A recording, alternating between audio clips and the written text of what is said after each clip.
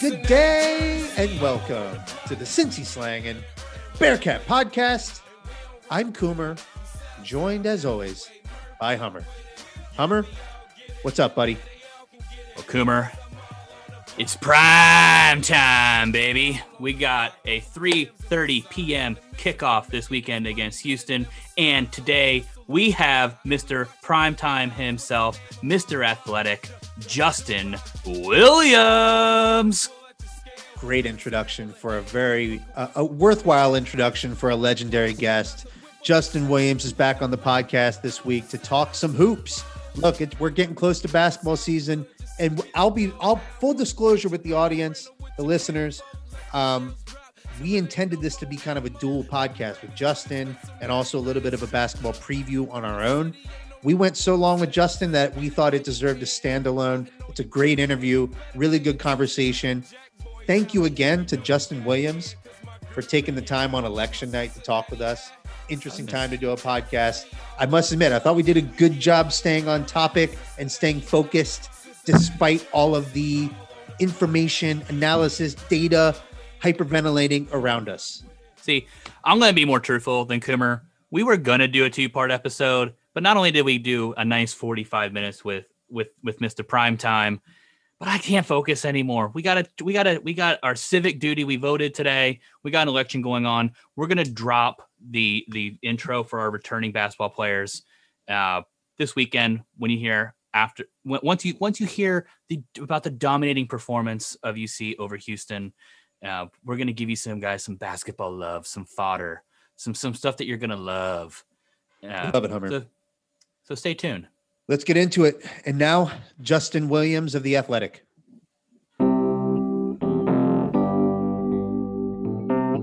We are now joined by staff writer at The Athletic, everyone's favorite Bearcats beat reporter, Justin Williams. How are you doing tonight, buddy? I don't know if you have the science or the data to back up that claim, but I will take it and run with it. I appreciate it. I'm doing good, guys. How are you? I'm well. We're both doing well, and science and data are not things that we need to make decisions in this place. So, moving on, Justin. Let's get into some Bearcats football and basketball talk. There is obviously plenty to chat about on that front. The first thing I wanted to ask you about, look, on this podcast, we don't talk much about who's in the stands, what UC's doing. Because look, COVID's a real thing, and it makes sense that you would be as cautious as humanly possible in terms of this virus. But the Bearcats, I'm fairly disappointed with the turnout this year of the fans. I'm fairly disappointed. But we did see that the Bearcats released a statement as it pertained to the Bearcats basketball team and what they were going to do with fans in the stands. But then I saw that you reported that this was apparently released on accident. So can you tell me how that happens and what happened exactly? I wish I could tell you how it happens. I'm sure people who work at UC wish they could tell you how exactly it happened. You know, I don't know on their end everything that went down today, so I'm not going to, direct blame anywhere or whatever. All I know is they sent out an email to season ticket holders this morning about 9:00. And there were kind of three main bullet points. And the first one was, you know what, this will be podcast magic. I can actually pull it up. And it said, we will start the season without fans in Fifth Third Arena. We will permit fans in the arena later in the season only if we determine it is safe and appropriate to do so.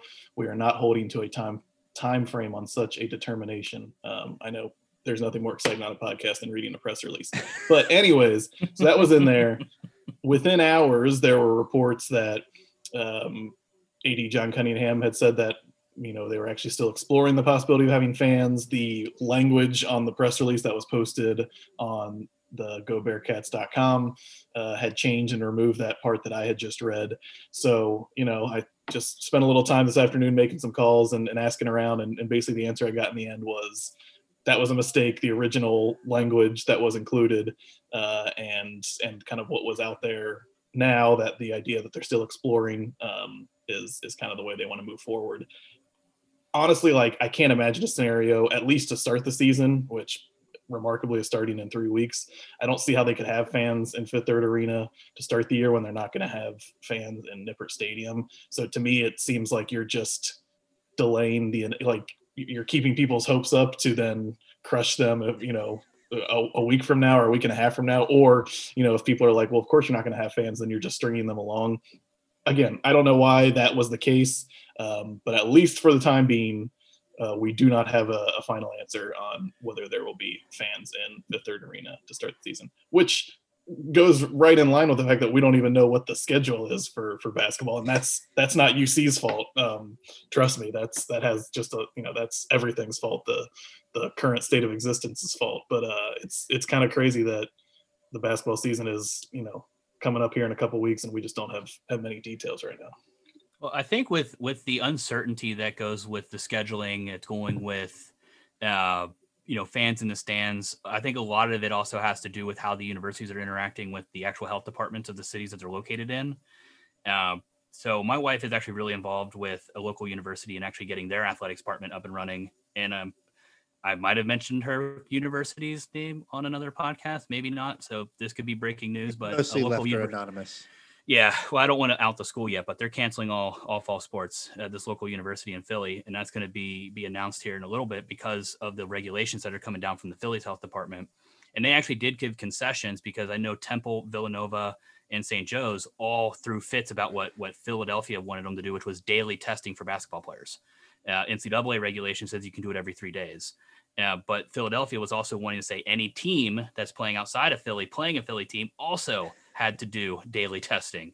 So there's a lot of miscommunication, a lot of back and forth between these schools and the health departments. So not every school actually has their plan in place. And if I'm not mistaken, Villanova is not approved yet. Temple is not approved yet. St. Joe's is the only basketball program that is approved for basketball activities in the city of Philadelphia right now.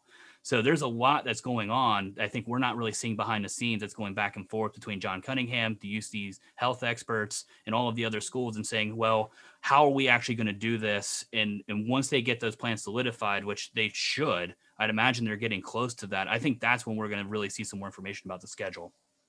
Yeah, I mean, I certainly don't envy any of these university presidents, athletic departments.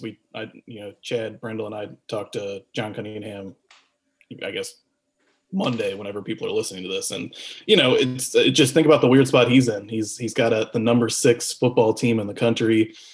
He's got a basketball team that was really finishing the year strong, and the season gets cut short. And I know he's got a lot that he has to figure out. And I'm sure that can definitely be frustrating from a fan perspective, but it's also like, it's not an envious situation that they're in right now. That's for sure. No. Well, Hummer, we joked a lot about last year about having Dr. Hummer on the podcast because months before the tournament was canceled, she was saying the tournament's going to get canceled. So this might be the season, given that COVID is still around and still very present in our lives. Dr. Hummer, a segment on the Cincy Slangin' podcast. Yeah, I think though with her, I think she can be biased. I'm gonna rag on my wife. I love her, Julia. You're amazing. But when it comes down to listen to this, there's no way she does not listen to this.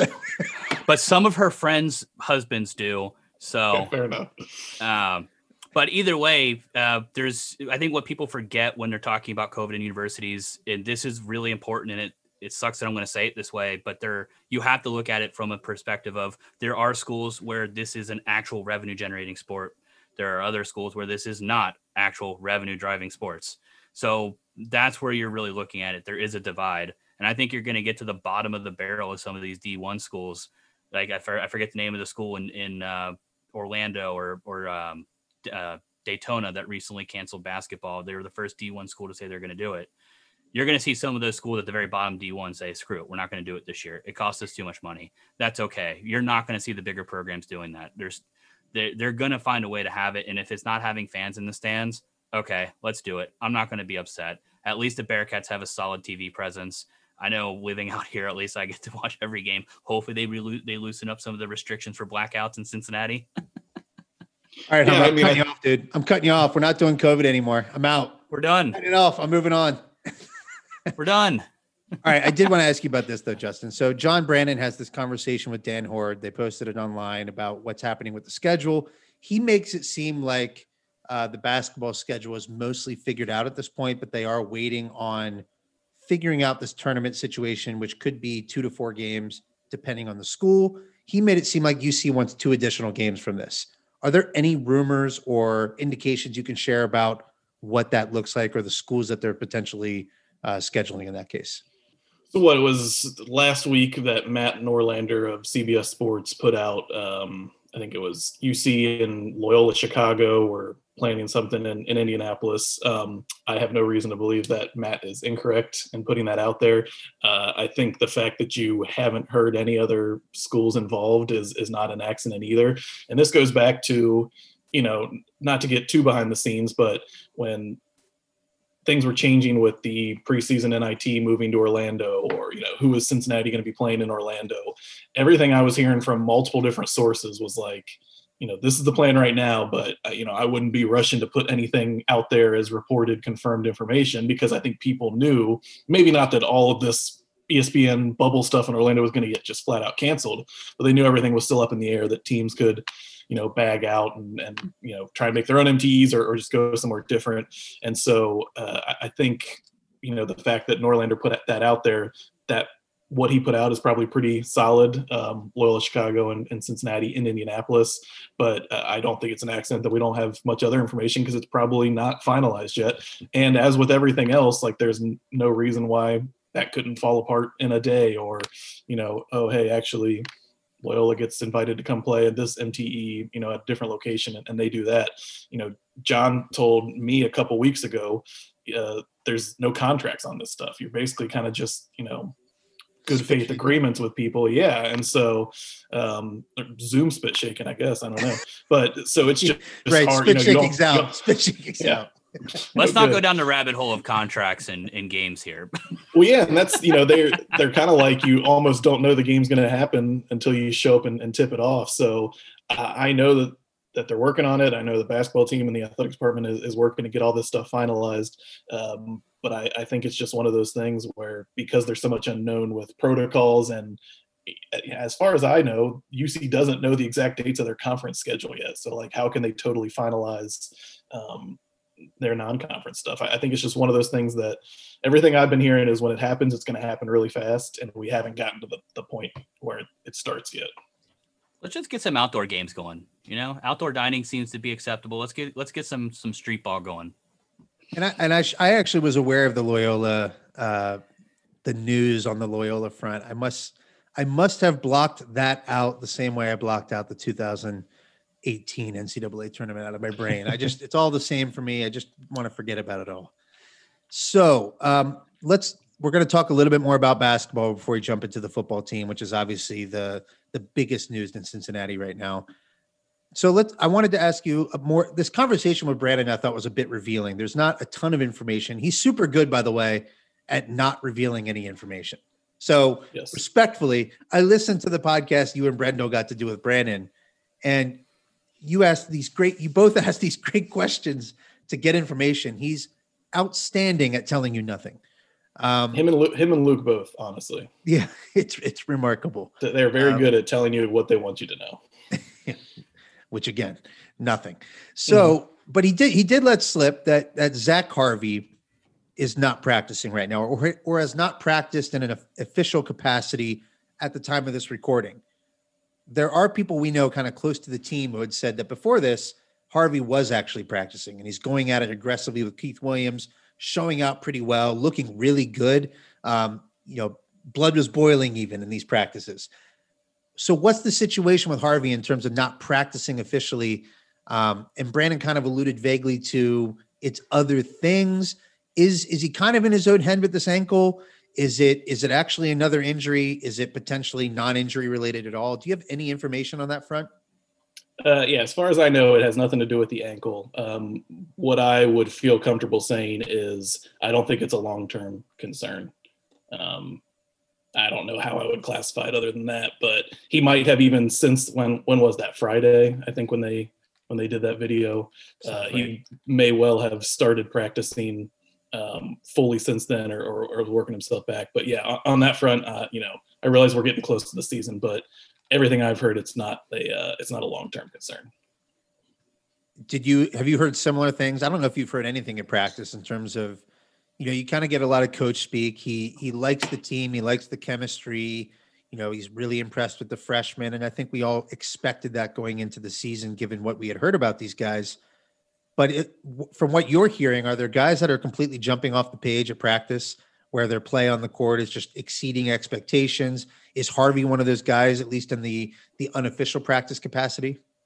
Yeah, I mean, I think whether it's John or really anyone else, I think, sometimes there's things they don't say, but what they do say is telling. So we've only heard good things about Mikey Saunders pretty much since the team came back this summer.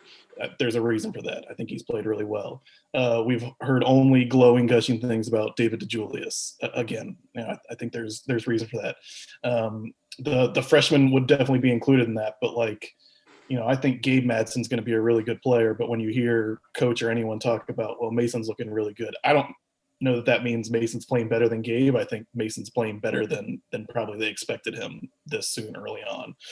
So the silence doesn't mean someone's playing bad or is doing poorly. Like if you don't hear a bunch about Rap or Vote or Keith Williams, I don't think that means that they're struggling. But I think when they say oh yeah, Zach came in and he was in great shape and seemed really healthy, they're kind of telling you something there.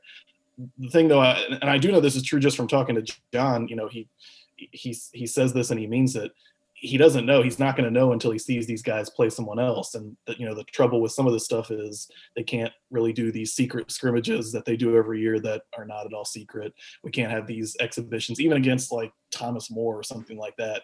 We're really not going to know what they look like against someone else until whenever this first game is announced. So I think his hesitation in revealing even just oh, how's the team looking, is that, he's genuinely not sure. He can say, I've been coaching basketball for 25 years, and I know that, Gabe Madsen is shooting the ball like crazy in practice, and that David DeJulius is in great shape, and that Mike Adams-Woods is playing good defense. But there's that little doubt in the back of his head is well, let me see it against someone else, or let me see it, when the bullets are live, so to speak. So yeah, I think that's the biggest thing is he's never going to make a declarative statement until he kind of gets the evidence on the floor. But he made that joke to Dan, which wasn't really a joke, but how he said the same thing to us on media day. He usually hates his team at this point, and I think he's a little worried about the fact that he doesn't. But I think that's a reflection of these are almost exclusively these are guys he brought to the team. Mamadou and Keith are still there, and he likes Mamadou and Keith. It's not like he wants to run them off by any means, but it's a team that while it's still in short order, he's put them together, and it's a lot of new faces. This is his recruits. This is his transfers. So I think we're starting to get a little bit more to the basketball he wants to play. It's very amazing. Turnaround. Yeah, real quick, Hummer. It's amazing what you can pick up though from if you pair the comments from Brandon with those, more or less hype videos from the Bearcats themselves of practices. I know they're just clips they're taking, but you can learn things from them and just in observing how the practice is playing out. And they're short clips, but Brandon specifically speaks to the fact that Gabe is struggling with defense. And when you watch these videos, he's very much struggling with the physicality of some of the other players on the team. And you can just see even a different level of aggression from Mason Madsen as opposed to his brother Gabe. So coming into the season, you're expecting Gabe to be the instant contributor. He's got better size. He's, quote unquote, a better prospect. But it looks, you see Mason popping 3-pointers from all over the court, launching shots constantly in the practice setting. So it does sound like, those kind of things are adding up when you pair the clips with the Brandon comments. Now, have you and the other, beat writers, reporters, have you guys have access to practice, or is that something they've kind of closed off because of our current environment? Well, we don't ever have access to practice anyways under Brandon. He's very strict about that. But yeah, certainly even if there was something we could come in and see, whether it be a shoot around or something like that, that's not happening right now. We've been able to watch a little bit of football practice from a distance because we're outside and not getting close to anything. But no, we won't be able to get in and see any basketball before the season starts either. So we're kind of just, relying on what we're hearing. And yeah, those, I'm not going to say I sit down in Zapruder film, break down those hype videos they put out, but it is like the only real look you get into, to some of that stuff. So you do have to kind of get what you can from it for sure. But shout out to the athletic department. They are vastly improved from the prior season. Like they are doing really great things with that, where it makes you excited as a fan to watch the players, to see their interviews, to get to know them. So I'm happy we have them. I am breaking them down like a Zapruder film. I am making lots of judgments based on what I see in terms of body language, in terms of who's putting up the shots, and they're probably often sometimes. But I think you can learn some things. Coomer sends the tape over to NBA scouts and says, "Hey, help me break this down. Show me what we're seeing here." So let me ask you this last question on basketball before we move to football. In terms of one question about the team I am interested in is how they juggle the front court rotation. I think in terms of how you see the backcourt playing out, it's much more easy to see who's in the lead for minutes, basically, right? David DeJulius is already getting raved about. His talent was unquestionable. He has a pedigree of playing at Michigan. It's pretty clear that he's going to be the starting point guard. Keith Williams is Keith Williams. And then you got Micah and Zach Harvey kind of picking up the pieces. Don't sleep on Micah. I think Micah's going to outplay Zach consistently, just based on what we saw last season. But in the front court, you've got Chris Vogt returning, a John Brandon carryover from Northern Kentucky, a polarizing player from the past season, given how he produced early in the season versus how it fared in conference play. I'm probably more bearish. There's other people who are more bullish. Brandon saying his passing's improved, but he's brought in Rapolis. He's brought in Tari Eason, and then you have a rising Mamadou Diarra. Any indications in terms of who you've talked to as to how he's seeing that front court rotation playing out? Yeah, I mean, I'll be shocked if whenever the first game is, if it's not Rapp and Vogt kind of starting at the 4 and 5 spots. But we'll see. I think it'll probably be matchup based depending on what the other teams are against. If they need someone who's quick and active at the head of a press or a zone or something, I think you're going to see Mamadou play a lot. We saw at the end of last year, Mamadou was playing crunch time minutes down the stretch in large part because of the way he was playing ball screens and protecting the rim. So, John Brandon is not someone who has a rotation and kind of a set minutes, schedule, and he's going to stick to that no matter what. If they get in games and they're playing better with Mamadou at the 5 or Vogt at the 5, like he'll go with that. It's going to be interesting too. I think I wrote about this, but Mamadou kind of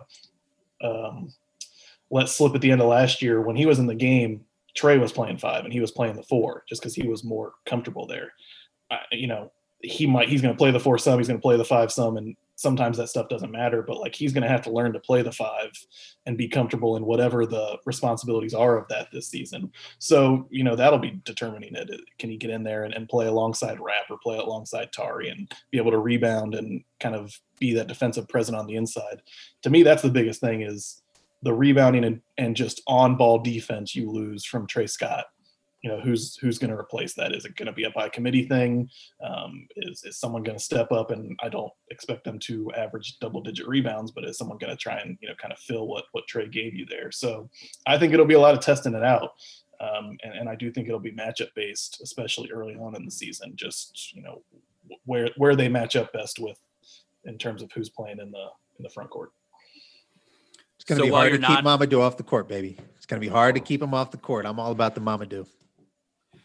Sorry. So while you're not breaking down the hype videos, what about this season, this team gets you hyped up? Like, what are you looking for that's from the booth when what's going to make you break professionalism?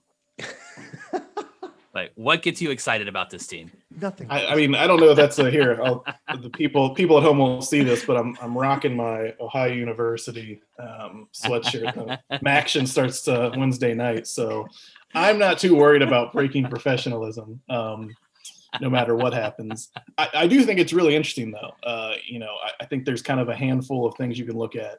How quick do these transfers, Rapp and David, how quick do they acclimate and kind of, become a big part of the team and contributors?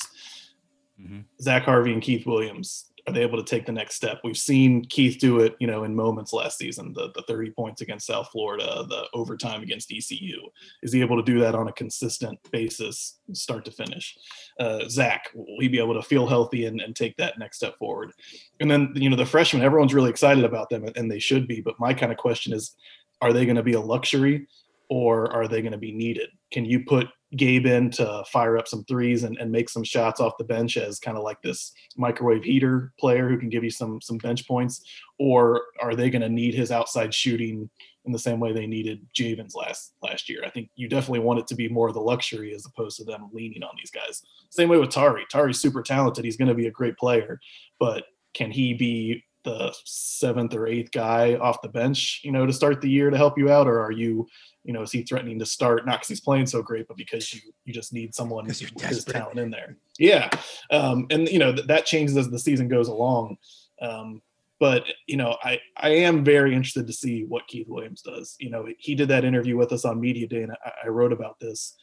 I won't say I know Keith well, but I feel like I've gotten to know him much better over these past couple of years. And he's never done an interview like that. He was confident. He was laid back. He was relaxed. He seemed, comfortable with who he was as a basketball player.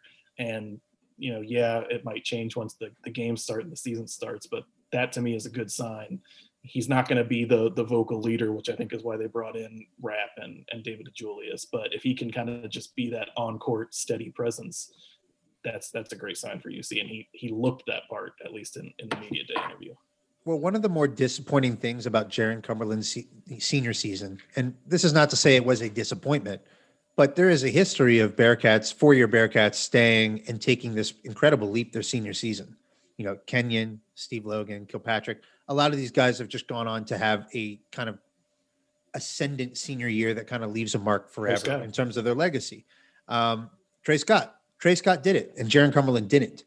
So that's kind of the wild card element to this team. There's plenty of them. There's a lot of reasons to be excited if you're a fan like Hummer and I, and not a distinguished reporter like yourself, that you'd be excited. But one of them is if Keith Williams comes back and has one of these Bearcat-esque senior years where he plays absolutely the best basketball of his career, that's going to be a huge factor in us reaching the levels we think we can reach, exceeding the expectations of the likes of John Rothstein and Eddie Katz.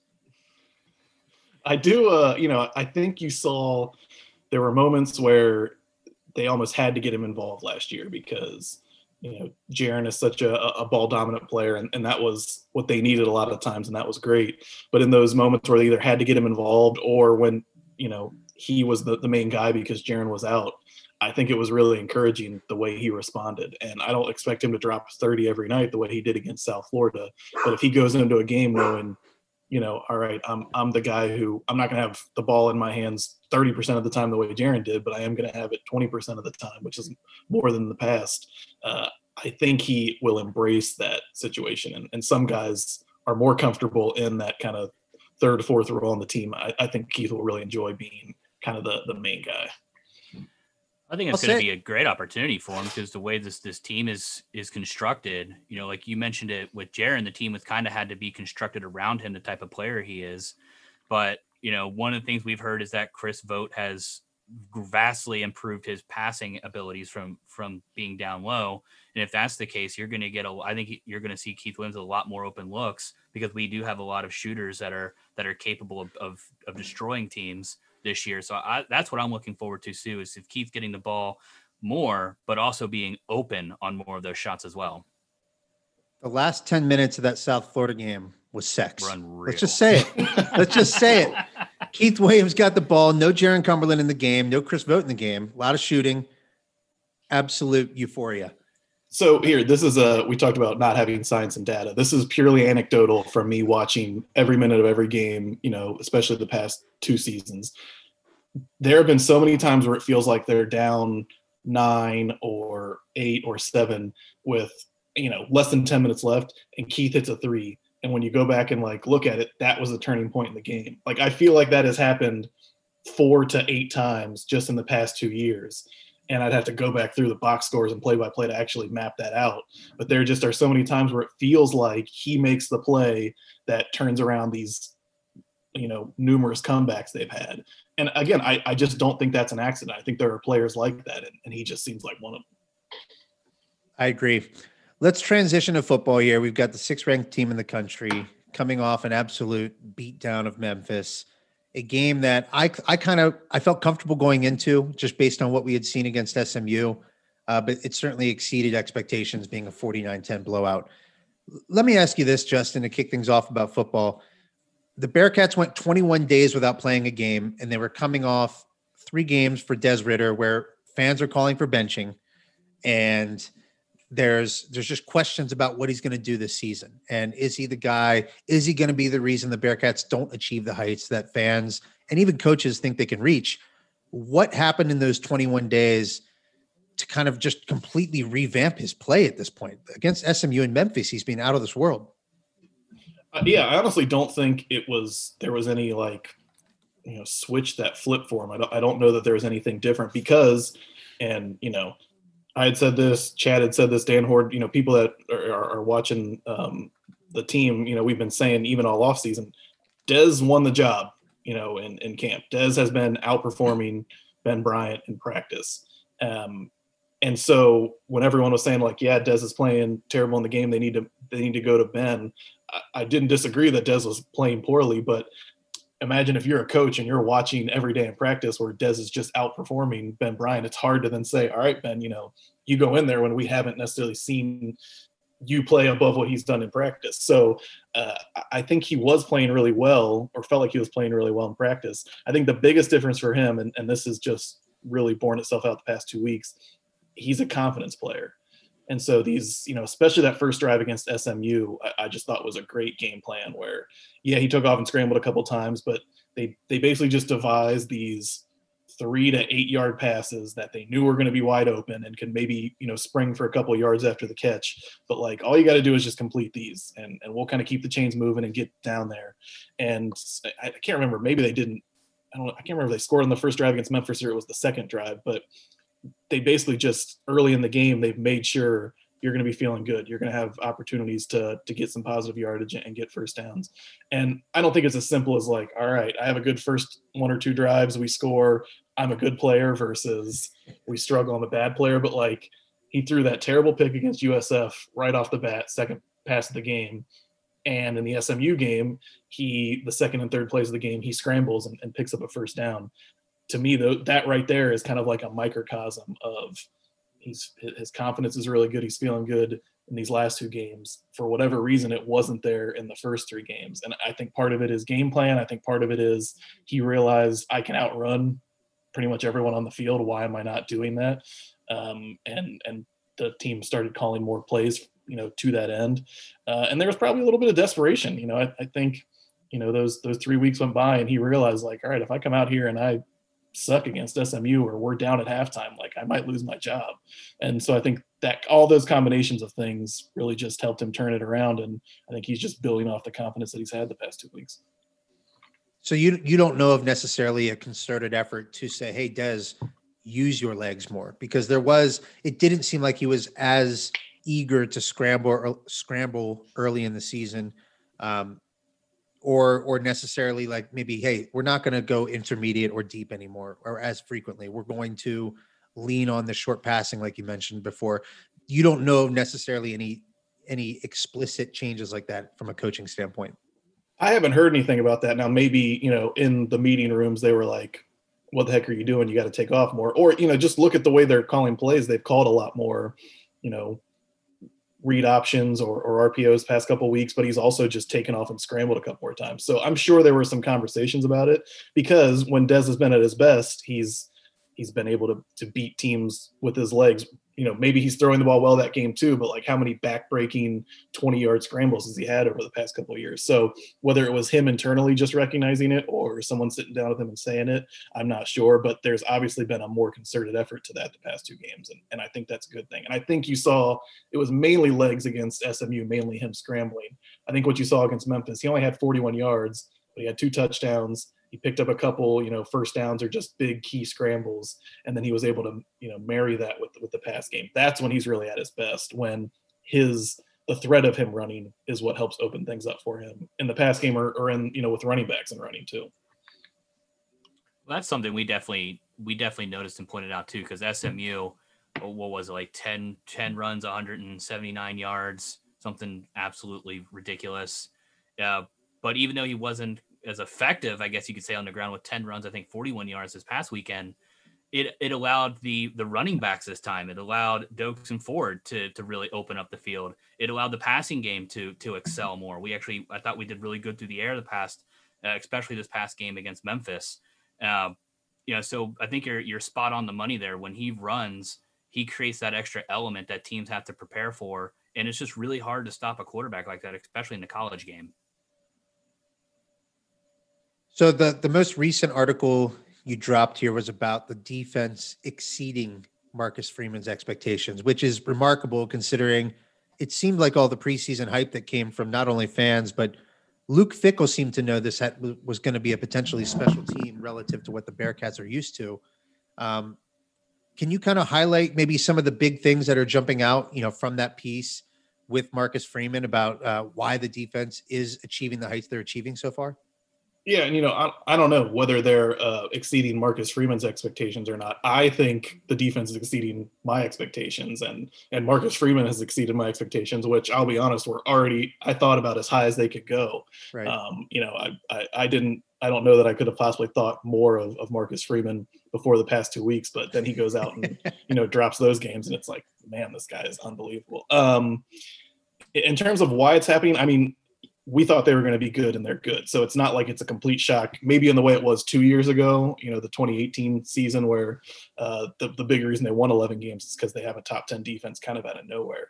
But I think the ability, Darian Beavers made this quote after the game on Saturday, like, if you screw up on a play, it might not be fatal. Like, you could miss your assignment, you could, take the wrong read, take the wrong angle, whatever.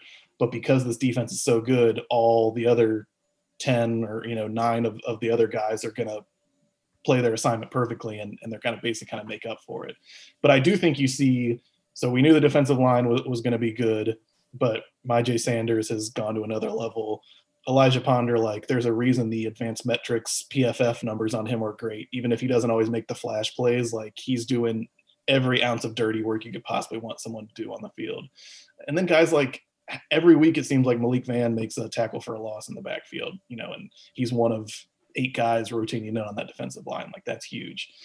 We knew the secondary was going to be good, and they are. I wrote that piece about Wiggins last week because I was kind of like, where's Wiggins at? Is he totally all the way back? And I talked to Marcus, and he was like, yeah, teams aren't even going after him. That's how good he is.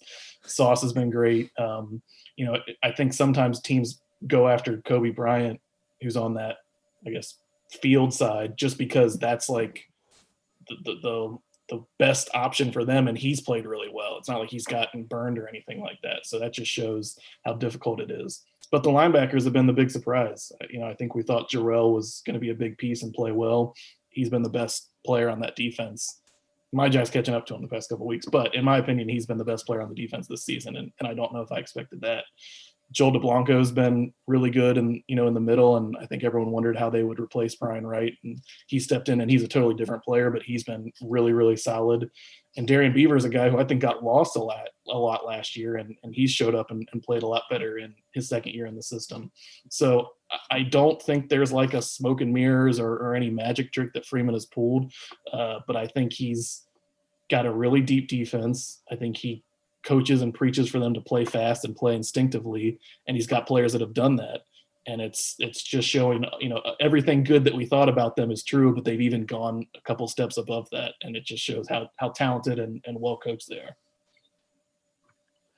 One thing Hummer and I talked about a couple weeks ago, and I don't know how much of a chance you've had to talk to some of the maybe national writers on staff or even reading about it, is the fact that it's a big deal that the Bearcats are ranked this highly this early in the season. And to me, it plays in our favor that we have such a wacky COVID infected year for college football. So long as you keep your team healthy and they stay on the field, the chaos is good for the Bearcats, a group of 5 team that is not going to necessarily get the due that we may think we deserve as one of those outer teams. What are you hearing? I'll compare it to Central Florida a few years back. Are the Bearcats actually getting more buzz earlier in the season as a group of 5 team? And do you see that playing in our favor in terms of getting considered legitimately for the playoff? Let's say an undefeated season happens. Yeah, I mean, I think they definitely benefited from the SEC starting even a couple weeks later, the Big Ten obviously starting later, the Pac-12 hasn't even played yet. If USC and Oregon and these teams are playing, maybe that's just less attention that Cincinnati's going to get. But honestly, it was really the last 2 weeks and really this game against Memphis. SMU is a team on the rise, but people know Memphis is a good program and they know they're a good team. They saw them put up 50 in that UCF game a couple weeks ago. And so then to turn around and see the way UC just pummeled them. I mean, I know people on our staff, national writers, definitely started, reaching out to me a little bit more and asking questions and being like, oh, so these guys are for real. So I think it definitely helps that it's been a weird season and the way teams have played less games and all that kind of stuff. But I also just think this team's really good. And maybe that wasn't totally clear even after they beat what I think is a good Army team or, didn't play well but still beat USF really well. But after the last 2 weeks, people that follow college football know how good those SMU and SMU offense was and just how good of a program Memphis is. And to see how easily UC handled them, maybe they wouldn't be sixth if everyone was playing a normal season, but this would be a top 15 team. And, I think regardless. So there's definitely the benefits of that, but it's also just, this is a really good team and they're probably benefiting from the weird season that we're having in terms of the attention, but I think they would be up near the top anyways. How do you feel about the All-State college football playoff predictor? Did you happen to see the predictor giving out the stats of all everybody's chances of making the playoffs? And sadly, they didn't have Cincinnati on there as even having a single percentage point chance of making the playoffs. This was immediately after the victory against Memphis. But they had teams like Wisconsin, who hasn't played a game, who's not playing again this weekend. They had 2 Pac-12 teams. Once again, 7-game schedules. I don't understand. What's your thoughts on that? Should you be penalized for really only playing 7 games? I think we will see that. I guess we'll see how the season goes. Maybe if USC or Oregon just run the table at 7-0 and look awesome, they'll get the benefit of the doubt. But there's a lot of math obviously involved, and it's definitely a committee thing. But outside influence, it matters with all this. So I think even if the narrative is, oh, UC's playing great, but they're never going to get the respect they deserve from the college football playoff and the committee, that will influence the college football playoff. I think people are going to read that and see that kind of stuff. So I am interested to see, once it all kind of shakes out, how it goes. It's worked out well for them in a Big 12 sense, and it seems to kind of be angling. I don't think they would jump Clemson if Clemson loses to Notre Dame, but if Notre Dame loses to Clemson, they're probably going to be in the top 5 if they can take care of business against Houston. So yeah, I mean, it'll be interesting. If they finish 11-0 and beat UCF on the road and win the conference title game, they will be in the conversation. There will be someone with steam coming out of their ears on ESPN saying UC deserves to be in this college football playoff, whether they get in or not. And that's really all you can ask for, I think, at this point, because, let's be honest, it's Clemson, Alabama, Ohio State, and then maybe like an LSU type team from last year. There's an upper echelon, but Georgia, Notre Dame, maybe you give them a little bit of an edge, just talent wise against Cincinnati. But what other teams would you feel like UC couldn't at least match up against well in a 1-game situation? I don't know if there's anybody else this season, and people that follow it pay attention and know that, and they're also going to read all the stuff about Cincinnati's not getting the respect they deserve, and it might actually help them get some of that respect. Well, college football it's moved to this offense, run and gun, fun and gun style of football. I think it actually plays to the benefit of Bearcats when you compare them to other Group of 5 teams in history who wanted to be in the playoff. Having a great defense that athletically can match up and that analysts and experts think can match up, I think that might actually be to their credit in terms of getting in the playoff, because in the past, it seems like these teams were kind of quirky, offensive, creative teams that are overachieving based on the talent they have. It feels like the Bearcats, it looks like, hey, we've got really good talent. We've got players who have developed within this program and a coaching staff that puts all of them in the best position possible. I don't know. I'm biased 100%. I could hear it as I'm talking. I'm like, wow, I just sound like a Cincinnati Bearcat fan. But to me, there's going to be a case to be made if we can go undefeated, and it feels more and more likely that that's going to happen. Yeah, I'll believe it when I see it in terms of putting any Group of 5 team in, an 11-0 Cincinnati team included this season. But there's going to be someone on the committee who's like, we put in Oklahoma with their 50-point a game Heisman Trophy winners, and they go out and get smoked. Why not put in Cincinnati, who very well could get smoked? We saw how they played against Ohio State last year. Like, that could happen, in a college football playoff situation. But there's going to be somebody making that argument, and I don't know that that's a bad one. So we'll see. But as I don't want to put on my Luke Fickell mask here, but like, they got to get there first. On. They got to beat. Mine's on. They got to beat UCF on the road. They got to not go to Philadelphia, where Homer is, and where they've always played terrible, and lay a bomb against Temple. They got to be 11-0 to be in that conversation, but they're going to be playing in that gigantic, empty professional college. The Eagles are basically a professional college team at 2-5-1 this season, winning their division, mind you. I mean, there's definitely that's what I love about our schedule, though. It's tough. It's challenging. And I think that's where we don't get enough recognition. I think our schedule this year was just as tough, if not tougher than the Ohio State schedule. If I'm looking at Ohio State's and who they're playing, you got Indiana. Penn State's no longer ranked. And then they got Michigan. No one else on that schedule is ranked. Indiana was ranked the same as what SMU was when we played them. And Army is ranked number 22. Memphis is right on the outside of it. Houston's up there. UCF. These are all tough games. And I don't think we get enough. I don't think the AAC gets enough credit for having an actual conference that's, for the most part, there's a couple, I think, bottom feeders, but we're a pretty even conference until you get to the very, very top. We have some elite competition that can play and hang around with these bigger conferences. What do you think about that? Yeah, no, I mean, it's you can say the same in basketball. It's better top to bottom, the conference is, for sure. The middle and bottom of the conference is much better than it was in years past.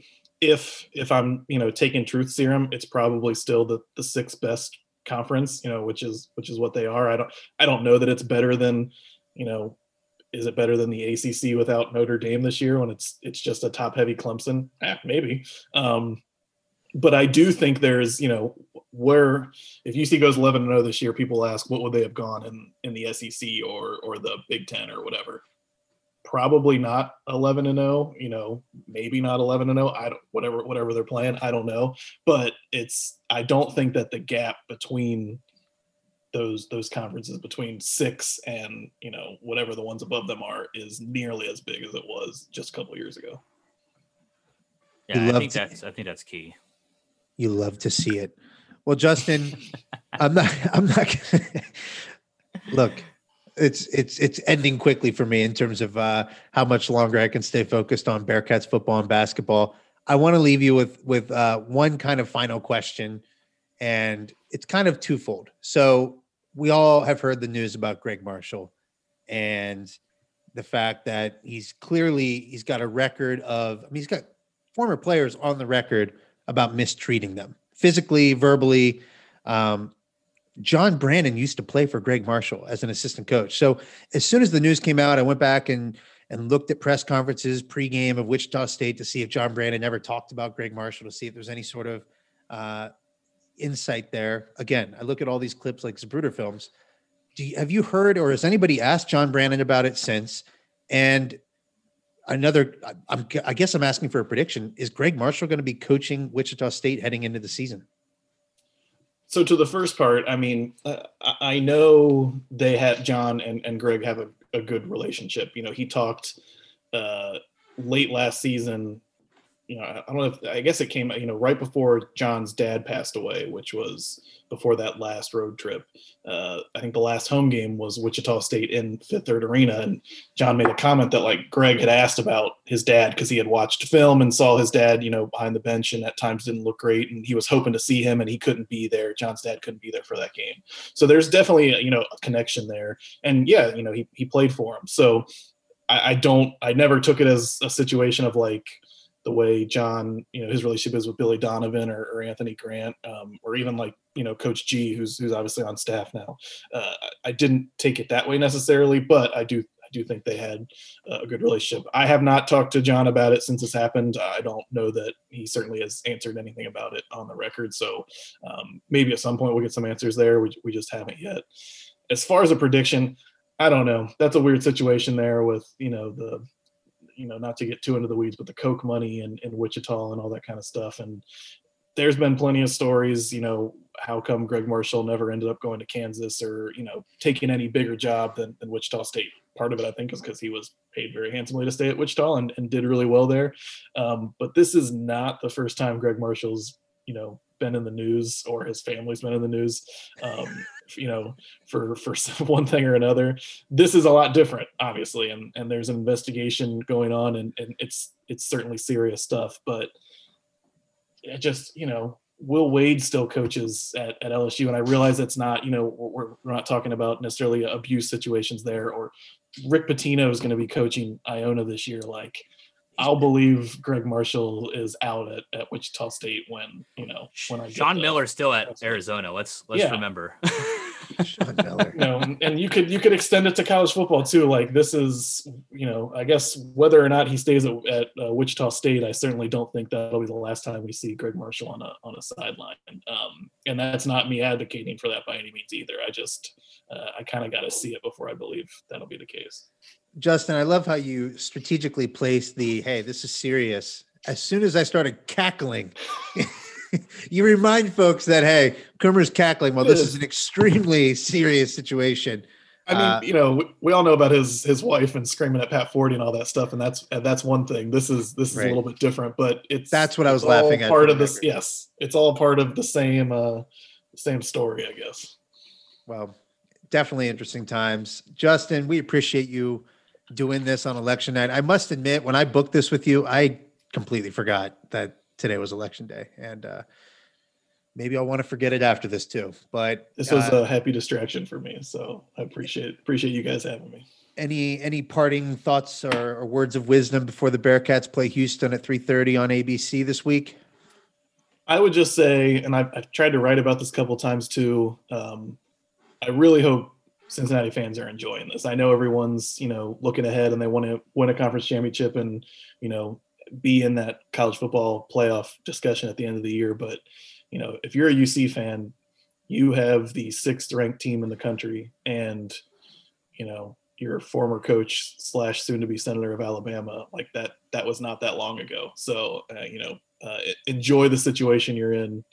What's that like? Happiness is found along the way, not at the end of the road. Enjoy the journey. Just enjoy the journey. This is what it's all about. We're on ABC primetime Saturday. We get a 3:30 kickoff. You get to accomplish your chores during the middle of the day and watch a primetime football game. What is there not to be excited about? Well, that's the right mindset to have. When you come on the podcast, Justin, a lot of people listen. So I'm going to ask this final question. It's not even for you to answer, though. It's a rhetorical question that I want folks to write into us on, because I'm curious. Name a school that has, I guess, a more exciting coaching situation for their football and basketball teams. Who in the nation is more excited about the combination of their basketball and football programs than the University of Cincinnati? Does Iona have a football team? They're pumped. No, it's a good question. And yeah, it's, sometimes it's hard for me. I'm sure there's an answer out there. And I'm obviously a lot more focused on Cincinnati. But I don't think it's an unfair question to ask. That's for sure. I think we're on the short list in terms of, if you look at it from because some people would make the argument, well, Nick Saban is so dominant at football that exceeds whatever basketball shortcomings that have. If you're someone who cares about both the product of football and basketball, who are you more excited about at this point? Yeah. Write it into us. Tell me on Twitter. I'm curious. I want to hear the nominations. It's certainly, maybe Notre Dame. There's other names to be said. I'm not going to float them all out here now, but Justin, again, we appreciate the time. Thanks for coming on the podcast. Sleep well. Appreciate it, guys. Thank you. See you, Justin. Thank you. See ya.